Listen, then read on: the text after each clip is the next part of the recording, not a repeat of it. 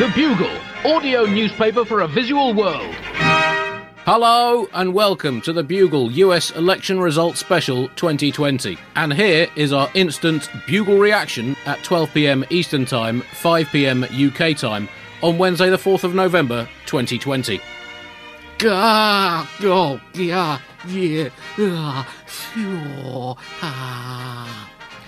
Hopefully that sums up pretty much everything that's happened over the last 24 hours or so. Fundamentally, it can't end well. It can end at best not completely abominably. We will delve into this in greater detail. I'm Andy Zaltzman, and I'm really starting to regret not using that magic lamp I bought from a curious antique shop to ask for something a bit more useful than a spare pair of elbows. They just clutter up the fridge. A bacon sandwich. I was hungry after putting the elbows in the fridge. And the power to turn shoes into watermelons. The novelty wears off after about 15 or 20 pairs. Bearing in mind that I summoned that genie in May 2016, well, apologies to the entire world. Joining me to jab around in the still twitching yet somehow already rotten entrails of the 2020 American presidential election to try to haruspicize what it all means, to pick the bones from the rancid, half-chewed, twice-regurgitated sardine of despair that was election night. Firstly, joining us from where it's all kind of happening, the USA, in specifically San Francisco, it's Nato Green. Hello, Nato. Hello, Andy. Hello, Buglers. It's really been it's a hard time to be an American right now. We're really reeling and grieving, and we just can't stop thinking about the demise of Quibi.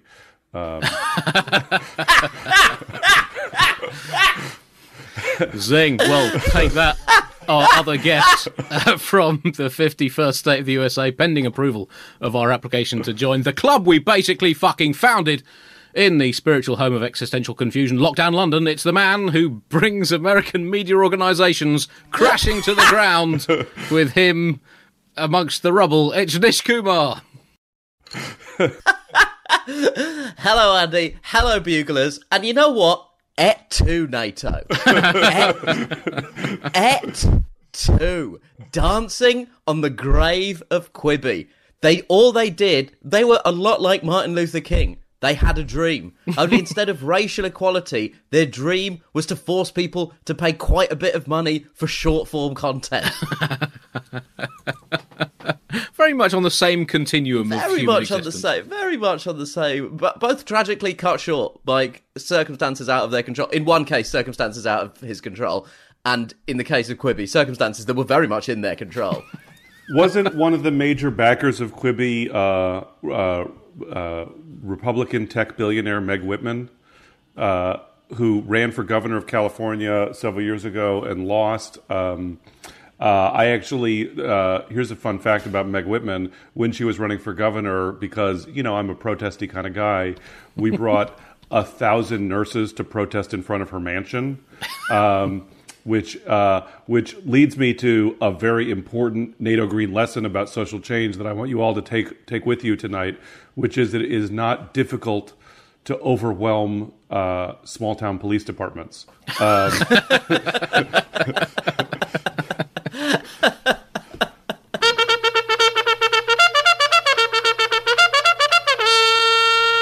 As always, a section of the Bugle is going straight in the bin. This week, in fact, several sections. A section on whatever you were planning to do for the rest of the week. A section on everything else in the world right now.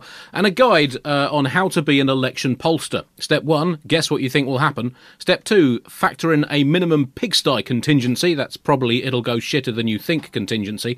The last T didn't make it into the acronym, but inaccuracy is all part of the world these days. Step 3, factor in another 5% nest contingency. No, even shitlier than that. Step 4, shut up and don't tell anyone your findings, they're probably wrong. And step 5, take up knitting. So those sections in the bin. We are recording on Wednesday the 4th of November, the first day of the rest of time, as it seems so many days are these days. The day after America attempted to elect its chosen old man to guide its national bobsled through the mountainous seas of the next 4 years.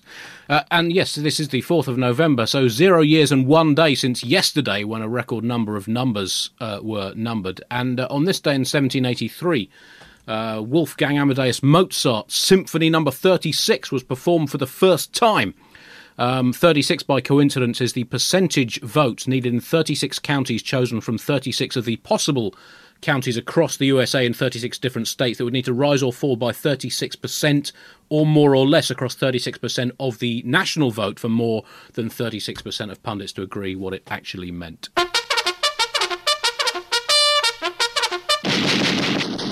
Top story this week. Well, there is only one place to start. As we record, the outcome is still not entirely clear. If you are Donald Trump's mouth, you have won.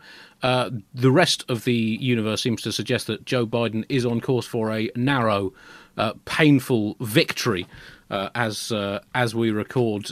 NATO, talk us through your range of emotions and what you've been going through over the last 12, 18 hours. Oh, Andy. Well, so look at my face. This is what America's face looks like right now. For the podcast listening audience, I have not. That's most of this show, to be fair. Everyone but the four of us here right now. Everyone in America looks like this right now. I look like dog shit that had a shit and then was rolled in shit, if you know what I mean. I may not be able to get through this episode because I may have to go run and have stress-related diarrhea. How stressed am I? I am so anxious that last night I had a stress dream about pulling an all-nighter writing jokes for the Bugle with Beto O'Rourke. We were in his office in the Congress building, and I was trying to write the jokes, and he was skateboarding around me, and I was getting angry at him. So focus, Beto. And it's everyone has been trying to remind you to go vote and to get out the vote. Like every app, every celebrity, every news program, every website. I got a notification reminding me to vote from a phone app that lets you order an in-home massage. And it was sort of like, well, you can't have Swedish-style social democracy, but would you like a Swedish massage to ease the tension? And now it's like it seems close, and it shouldn't be close. I mean, like that's the most upsetting part is that it's even close at all. It's like a significant section of the electorate looked at all of the carnage and death and suffering and stupidity and goes, what's not to like? Nish, I know you were up late following it here. It's we basically, I think everyone, all buglers. You're listening to this show, and you've stayed listening to this show over the years, you've probably been through an emotional cement mixer over the last day or few days or weeks, months or 4 years, or since 1776 when America started to go irretrievably in the wrong direction as a nation. How was it for you, Nish, election night? Well, first of all, it's a pleasure to be here broadcasting in the perineum between the ball sack of the vote and the anus of the official announcement of the result.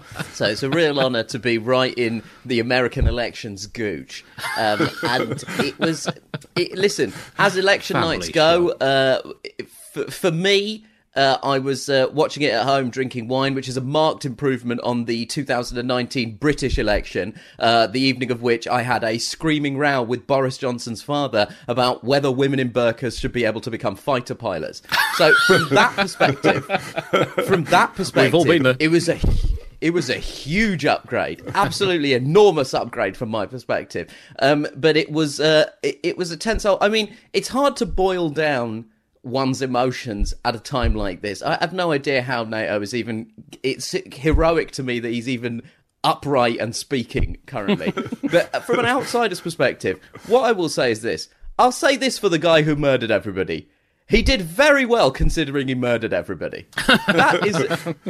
This is a real... It's a real interesting, surprising piece of information. And right now, not content with sort of murdering everybody, he's now, insisting that the count be stopped.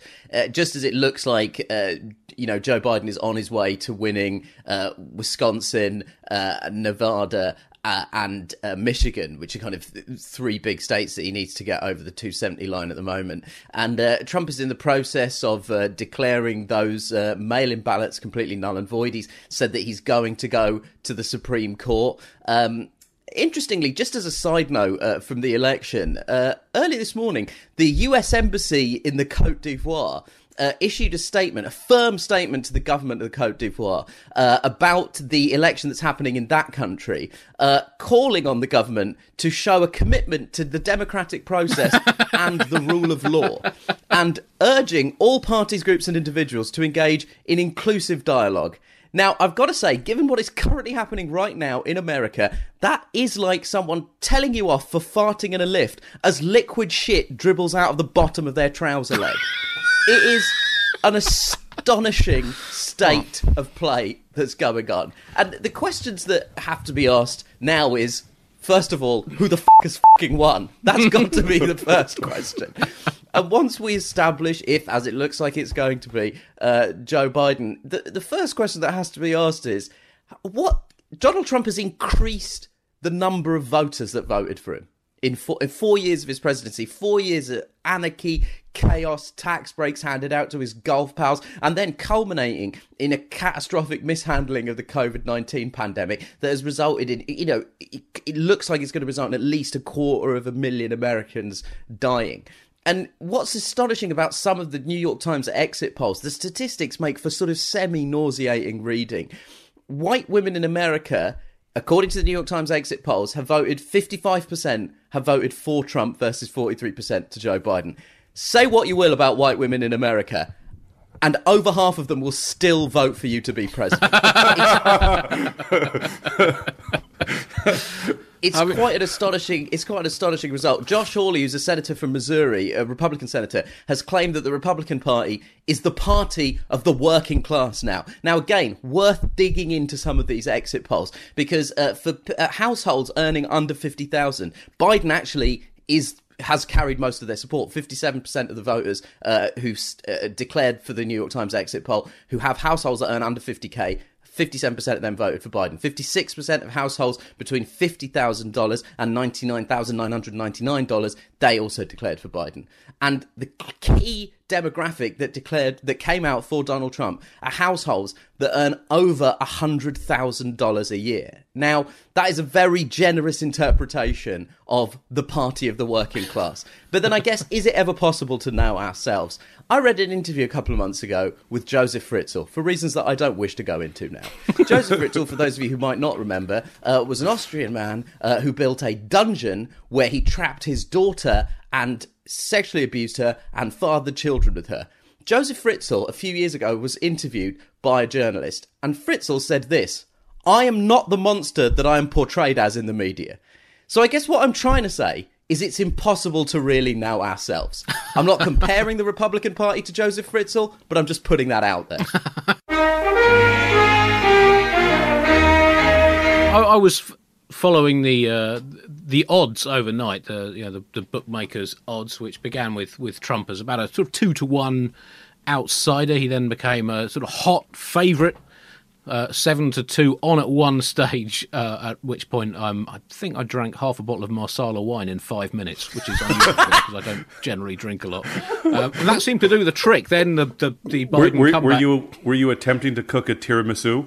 I was not. No, only the tiramisu of my churning stomach.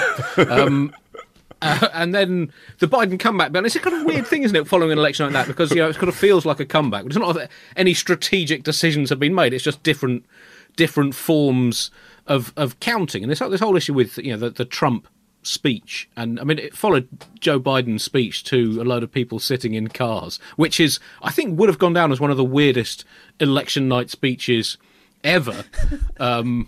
As he spoke fairly uninspirationally in a classical Biden way to the half-hearted honking of horns, followed by Donald Trump delivering what I believe is one of the low points of the last, 2,500 years of democracy since those crazy ancient Greeks thought, hey, we've got an idea for how to run things better, and found themselves in under a minute surrounded by businessmen smoking cigars, lobbyists and privately owned news outlets with varying glints in their eyes.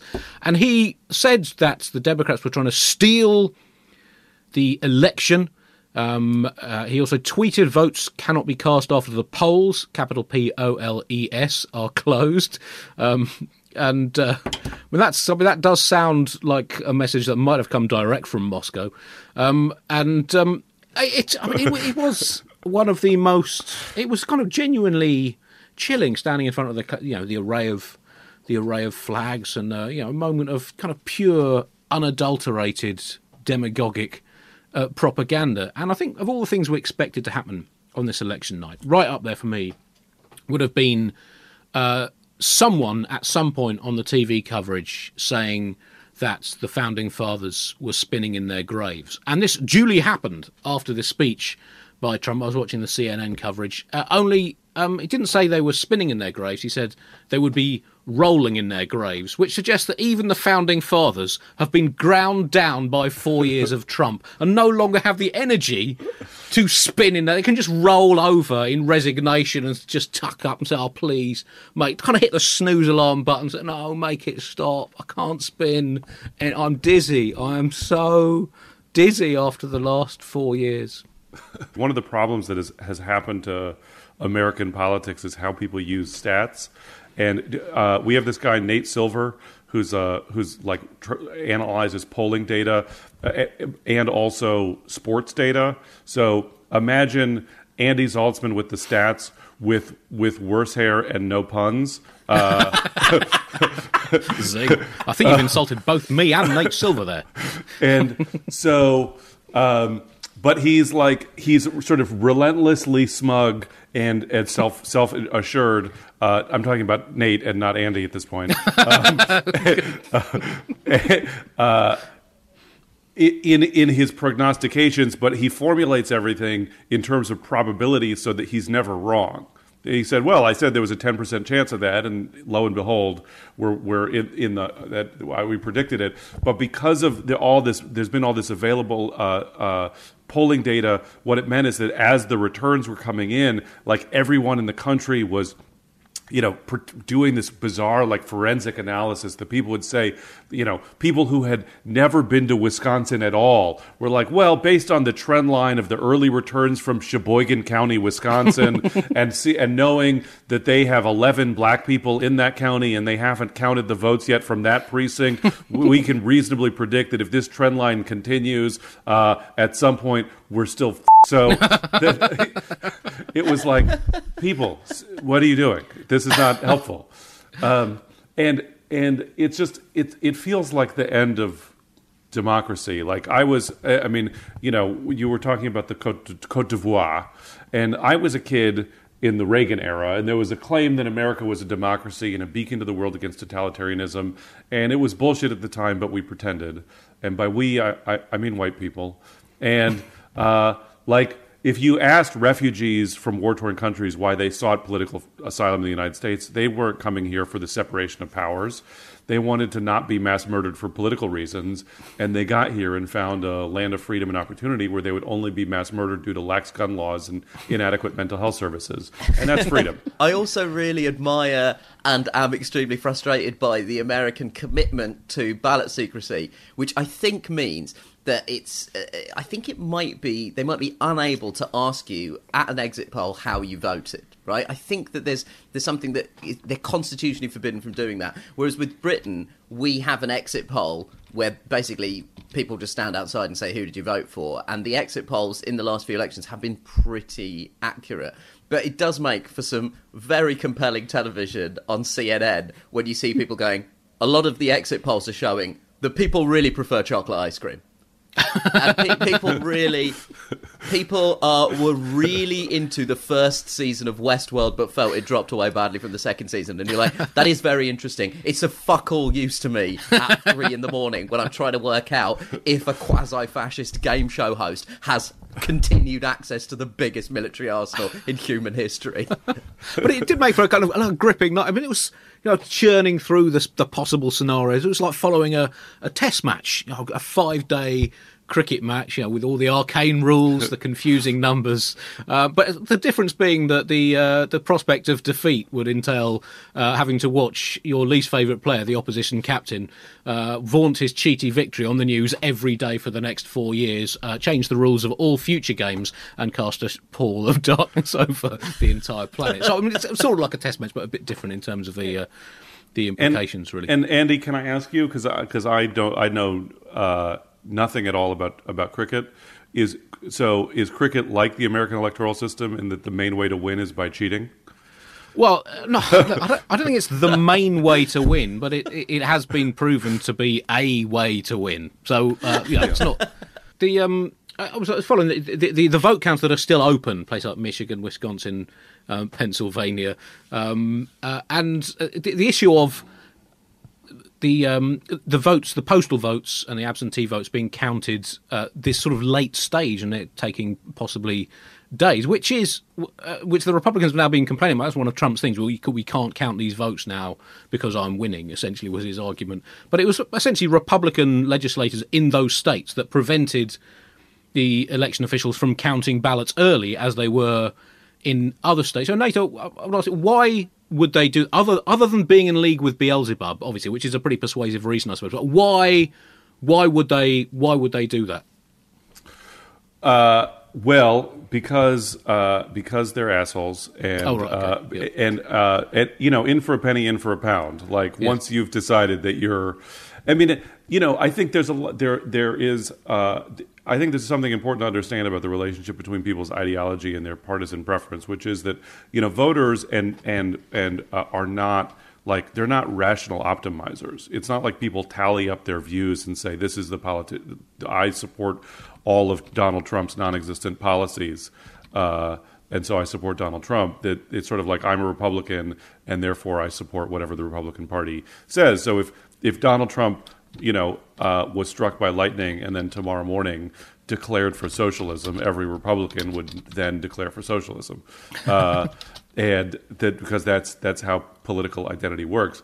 The latest is that so historically you keep counting ballots that were postmarked by election day.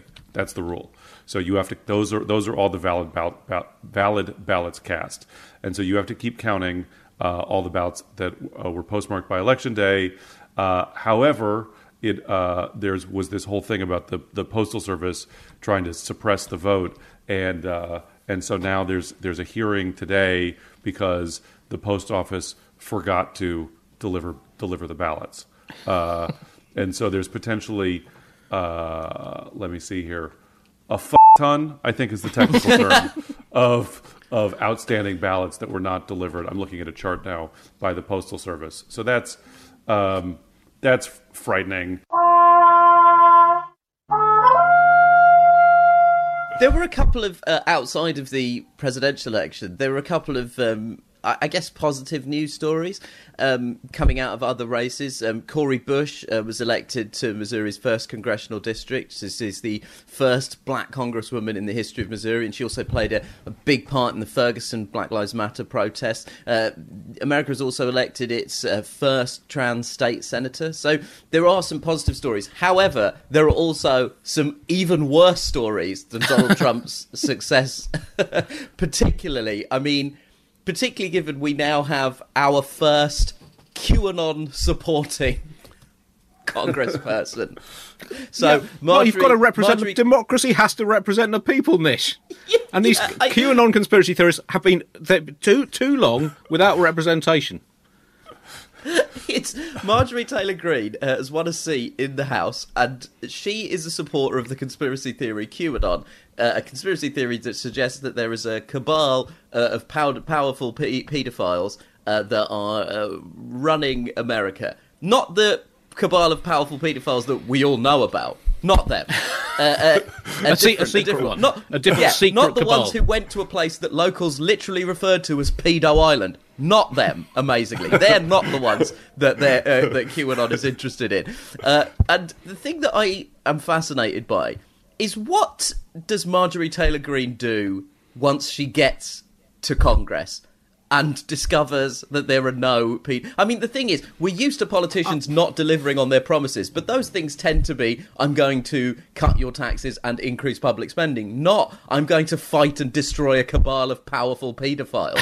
Also, somebody who has got into politics to fight and destroy a powerful cabal of paedophiles is going to be very bored when most of their duties involve having to vote on an appropriations bill for agriculture subsidy.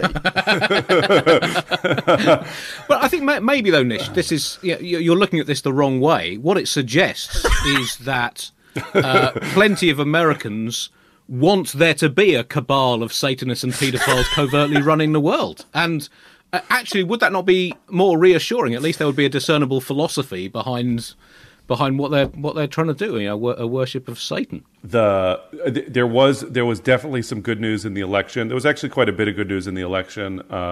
In addition to what Nish mentioned, we legalized weed in several states. We defeated an abortion ban in Colorado. We decriminalized other drugs in the state of Oregon. We expanded voting rights for formerly incarcerated people in California. There's a whole bunch of other good news that happened. The other detail that I just wanted to share with you, it may have escaped your attention, gentlemen, across the pond, but the state of North Dakota just elected a dead guy. God, I saw this.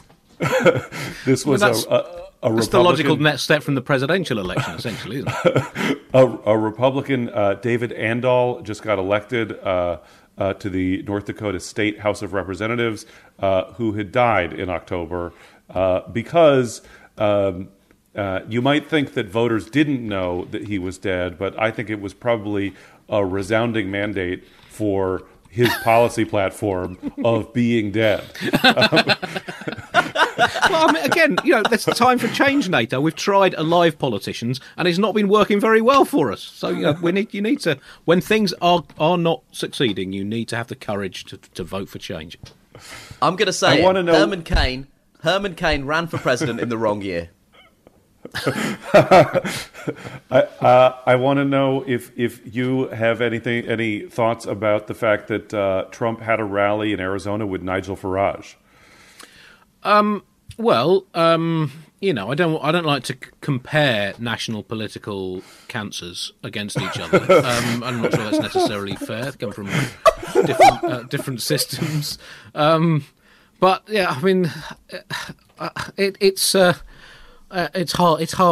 to talk about Nigel Farage, I think, for people of mine and Nish's political persuasions. My favourite Nigel Farage moment came at a test match at Lord's, a cricket match at Lord's in 2016, so shortly after the Brexit vote. England were playing Pakistan. And in the Pakistan team was a player called Mohammed Amir, who'd just come back from a 5-year ban for match fixing. For cheating, for which he'd been jailed and banned from international, banned from all cricket for 5 years. And he was playing his first game since this cheating scandal. And there was a lot of talk about how the crowd would react to this cheat returning to the game. As it was, there was some mild booing, and otherwise people thought, well, he's had quite a stiff punishment. He was only a young lad at the time, and gave him a reasonable reaction. And Nigel Farage walked down the stairs at the side of the Mound stand at Lord's that afternoon and got resoundingly booed by the entire crowd. So that was my favourite Farage moment. We were prepared to forgive a proven criminal cheat playing cricket, but Farage got exactly what he deserved verbally. Just to touch on all the things that you would have thought would lead to a heavy defeat for Trump, including threatening not to respect the result of the election. And to be fair, for once a politician was as good as his word, and came out claiming this was a fraud rather than just basic vote counting. And it clearly scored well with voters. I guess it is quite attractive as a proposition. Support me. If our team wins, we win. If our team loses, we can pretend we won. So there's no outright lose situation. It's quite a good sales technique. Mismanaging the pandemic obviously worked pretty well for him. And as the prospect of defeat grows for Trump, he might possibly be wondering, did he mismanage it enough? I mean, approaching 250,000 deaths was impressive, given the head start and the resources at America's disposal. But could, 500,000, even 1 million deaths have made him look like even more of a that is clearly the main pillar of his strange electability. I don't know.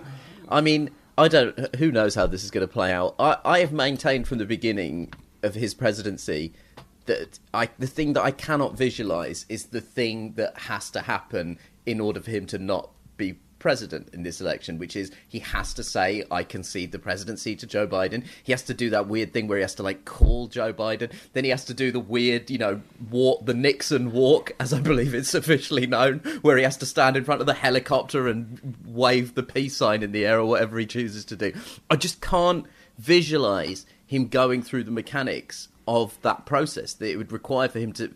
I've maintained from the beginning that this does not end with him getting in the helicopter. This ends with him going full King Kong with whichever one of the Melanias is closest to hand in his grubby fist, stood on top of the White House as a phalanx of Wright brothers biplanes flies along towards 1600 Pennsylvania Avenue. I don't think this can't... Why would this end normally, given how it began and middled? The fantasy that kept me going through the day yesterday, not that one, not the other one, was very similar to what Nish was saying about Nigel Farage, which is just visualizing the video of Trump realizing that he was going to lose. And wanting a live stream of wherever he was at that moment, of him shouting at people and people rushing to bring him, ground beef tostadas and hamburgers cooked well done for him to ease his pains. Him throwing his phone across the room and then rushing to pick it up. Him realizing that what has indeed happened today, which is that Twitter has blocked most of his tweets for spreading disinformation. That never happened to Grover Cleveland, to be fair. Grover Cleveland was really more of a Snapchat guy. Yeah. But I mean, that's the thing. I mean, we still don't know exactly what's going to happen. The one thing we can rule out is any satisfactory outcome, because those are completely off the table. A convincing Biden win would have been satisfactory. A repudiation of the repudiatory politics of country that have defined the Trumpelstiltskin years. A humiliating Trump defeat, so that his political career could end with him defined as a loser. That's been a nurturingly sweet pipe dream that we can now concede to history. A convincing Trump victory, that would have at least meant that we could accept that humanity, democracy and America have basically failed as social experiments, if I may exaggerate very slightly, and just get on with watching sport or TikTok videos of terrapins dancing to Beethoven for the rest of our lives. But this sort of hinterland of disputed results. If Biden wins, we've got the spectre of a provocatively embittered, putrescently aggrieved Trump hanging over the transition period. And indeed, the next 4 years until whatever acolyte or scion of his fetid loins seeks the right to try and become the next Trump president. It's hard to be optimistic, NATO, even if it does look like the worst case scenario might not happen now. Where we are now. So as you all know, as regular listeners to the Bugle know, I am in the middle of things. I am on the front lines. I'm involved, and so I did my share of get out the vote activities. I did a bunch of phone banking and text banking to turn out the vote. One highlight, by the way, I was doing text banking and someone replied to me, "Suck my dick," and and then I replied to them, "I'm sorry, that's not on the ballot, but you can try to write it in, me sucking your dick." And see how that goes, because that's what democracy is. It's about compromise, isn't it? But this scenario of the early returns looking good for Trump, and then Trump declaring victory before all the votes were counted, there is a word for it, which is coup d'état, or as we say in Spanish, golpe de estado, which it literally translates as punching the state, which is how it feels right now. And so there were a lot of people on the American left, thousands and thousands who've been preparing for this moment, unions that have been talking about having a general strike to shut down the country in the event that Trump tries to refuse to count every vote or refuse to concede defeat and recognize the results. And I have to say, I wish that it was a more resounding repudiation, but the scenario of Trump losing and then mass protest having to force him to office is pretty fucking exciting to me. We've seen it happen all over the world in Chile, Thailand, Iraq. There's all these countries where right now in Poland, where millions of people take to the streets and they are able to drive an illegitimate and unpopular regime from power. And the key thing that you have to remember to win these moments tactically is it's not just about mobilizing and protesting, but it's about specifically not going home. And at a man of my age, that's difficult because I have reached the age where I have to pee more regularly, and so at some point I have to figure out how to find a loo. But and this is what you need to do is when you set up your overthrow the government Facebook event. Usually, like, you'll have a Facebook event where it's like the rally goes from noon to 2, and then we're going to go get a burrito and then go home and watch Netflix. But if you want to overthrow the government, you need to have no end time. That it needs to be the rally starts at noon on Thursday and then continues until Trump is perp walking in handcuffs directly into Guantanamo, and that's the fucking plan right now. And buglers, I want you to know that you have a part to play. You have a historic destiny that only you can deliver in this moment, which is we are as we speak, people like me are all over the United States figuring out ways to have strategic disruption, what they call nonviolent resistance, civil resistance, targeted non-cooperation, to shut down key choke points in the economy, to force an economic crisis so that Trump leaves. And Trump has a golf course in Scotland. And if Andy and Nish and Mark and Tiff and the other members of the UK-based, what you might call the Bugle Expanded Cinematic Universe, went to Scotland, occupied the Trump golf course in Scotland for a live tape, masks on, socially distant, live taping Bugle episode to shut down the Trump golf course and do a pun run until the regime falls, I think that could do the trick. Well, I'm up for that, certainly. It would be my honour to express solidarity for our siblings in America by taking a dump in a sand trap. And I'm not saying that because that's something I've thought about doing before, and this is a convenient excuse for it now. Trump, one of the tweets he put out was that how his lead in these states that are counting a lot of postal votes had magically disappeared. Very much like your fingers. Very much like your fingers magically appear when you're teaching your infant child to fucking count. It's a slight misunderstanding between magic and basic procedure, which I imagine must have made for some disappointing children's parties in the Trump family for his disappointing children. Ta-da! The rabbit has magically disappeared. Well, no, it's magically disappeared into the mouth of that dog.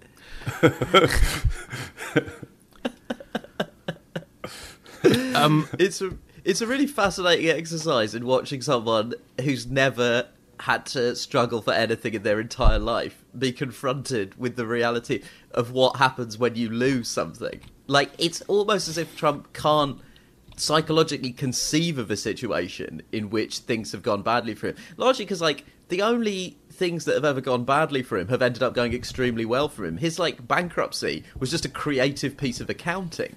So he's never really experienced the tang of failure. And, like, normally all that results in is an adult having a tantrum. But when that adult commands the most well-funded military in the world, it gets slightly spicier. I think, as I reflect on last night, it made me realise the number of things that I fundamentally do not understand. These include America. Americans, the people. I mean, do I want to understand them? I'm not sure. The American political system, how Americans use the American political system, humans in general, how the did we make it this far as a species? Christianity, I don't fully understand. Certainly the Mike Pence version of Christianity. I don't know, in that Trump speech that he gave last night. I don't know if Pence was there thinking, what would Jesus do? And if so, maybe fair enough, because Jesus, of course, did famously pretend not to be dead, even though all the evidence suggested that he was definitely dead. He then delayed the results for days, never admitted being dead, and it led to unending squabbles going on for generations about whether or not he did in fact die. So, in fact, that does kind of sit quite well with the Trump-Pence way of reacting to this election. Optimism, I don't understand optimism, because that seems to me the path to guaranteed disappointment. And I cocoon myself in an assumption, and this is more so after the last few years of democracy, which haven't gone particularly well for people on my various teams. So even now, actually, Trump's now he's come into 7-2 while we've been recording. Yes, I'm not counting those chickens. I'm looking at those chickens, saying, "What are you deceitful planning?" The third millennium, I don't understand that, especially given the second millennium. That appears that we've not entirely learned any lessons from that. I don't really understand logic, sense, statistics, and Florida. Absolutely no idea. Florida is a mystery wrapped in an enigma, wrapped in a Hawaiian shirt. I'm attempting to understand Florida could finally drive you off the edge, Andy. Right. Yeah. It's. I think it's probably best that I leave that for another year. So let's just quickly look ahead to what's going to unfold over the next few days. This is another one of those bugles that might be totally obsolete by the time anyone listens to it. I guess for the things that we know definitely won't happen, it's easier to rule these things out, is everyone will relax, Trump will shut up, America will reach out in American parlance, and also in American parlance, heal. The Republicans will remember what the they're supposed to be, or everyone will sit down calmly at the end of all this and think, what lessons can we all learn from that? That will not. None of those will happen. Where are we going to be in a week's time, NATO, do you think? General strike, bro. You think that every week, though. Well, I don't know. Here in London, we're going into a 4-week lockdown, which I'm sure you're very, very excited about. Very excited about the lockdown. Very excited about lockdown too. It was a very exciting announcement. I didn't think that when they trained newsreaders, one of the most essential pieces of training a newsreader could receive in 2020 was fill in for time while the government shits itself. Because the lockdown announcement was delayed by a couple of hours at the last minute. And then Boris Johnson came out and said things that were incredibly serious and dull whilst looking like an absolute cartoon. Like the announcement was like watching Fozzie Bear give a TED talk about hospital administration. And it's, we're having a second lockdown to perfect our test and trace system, which I don't even know what that is. Like, our test and trace app is the least successful app of this year. And I say that as someone who did a show on Quibi. And that's how bad things are. Lockdown 3 is happening in Washington, D.C., with Trump barricading himself into the White House with an 8,000-foot fence. Full King Kong. I mean, that was. I mean, he's criticised a lot for being, very short-termist, not really thinking much beyond the next news cycle. But this 8,000-foot fence, NATO, I mean, it keeps people out, it keeps him in. It's both an attacking and defensive manoeuvre. It's going to be quite hard to extract him, isn't it? Before we as we try to release him back into the wild. Yeah. So, here as an uncomedic plug, the group that I'm following is called Choose Democracy, and if American-based buglers should contact Choose Democracy to get trained about how to non-violently overthrow the government, which is what we're about. In the scale of grand historical tasks, overthrowing the government is not that hard. I mean, it's hard, but it's not hard like me losing another 10 pounds is hard. So.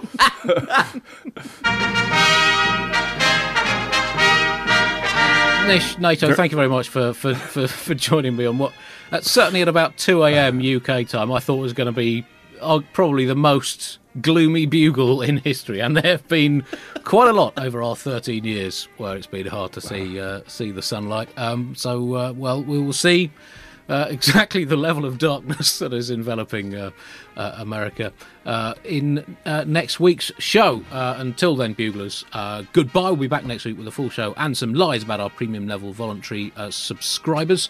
We've slightly overrun this week, so we'll hold them back. There's been enough lies this week already. But I don't like this is not a good time to add to that.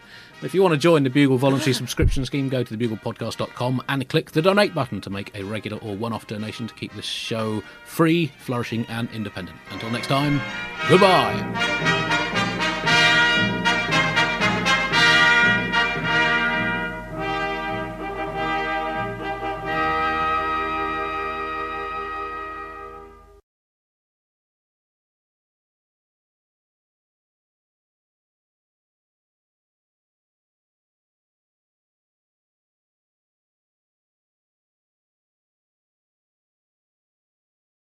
Hi, it's producer Chris from The Bugle here.